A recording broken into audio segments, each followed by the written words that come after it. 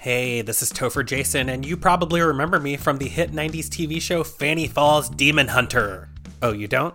It doesn't matter. Me and my Fanny Falls co-star Letty Lamora, that's right, Ophelia herself, are starting a new podcast where we dish all the dirt about what it was like to work on Fanny Falls Demon Hunter. We'll be going through every episode, all 13, complete with clips from the show. Fanny, you know that you're not like other girls. I mean, do I get really complicated feelings from watching Annie Lennox videos on MTV? Sure, who doesn't? You're a demon hunter. You really gonna pickle my biscuits right now? Things are about to get a lot colder. My mama always told me that one bad squirrel can ruin the stew, and you smell a little rotten to me. This is your last warning, Falls. Don't get in my way.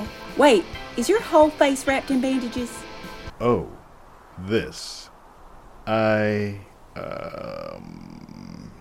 cut myself shaving. And interviews with the cast and crew. Okay, so you do remember me. It's coming back to me, Letty. I mean, the horror, the hell that I was in with working with you All two. right. It's all coming back like your daddy's night terrors. Subscribe now to Fanny Falls Demon Hunter, only from the Dumb Fun family of podcasts.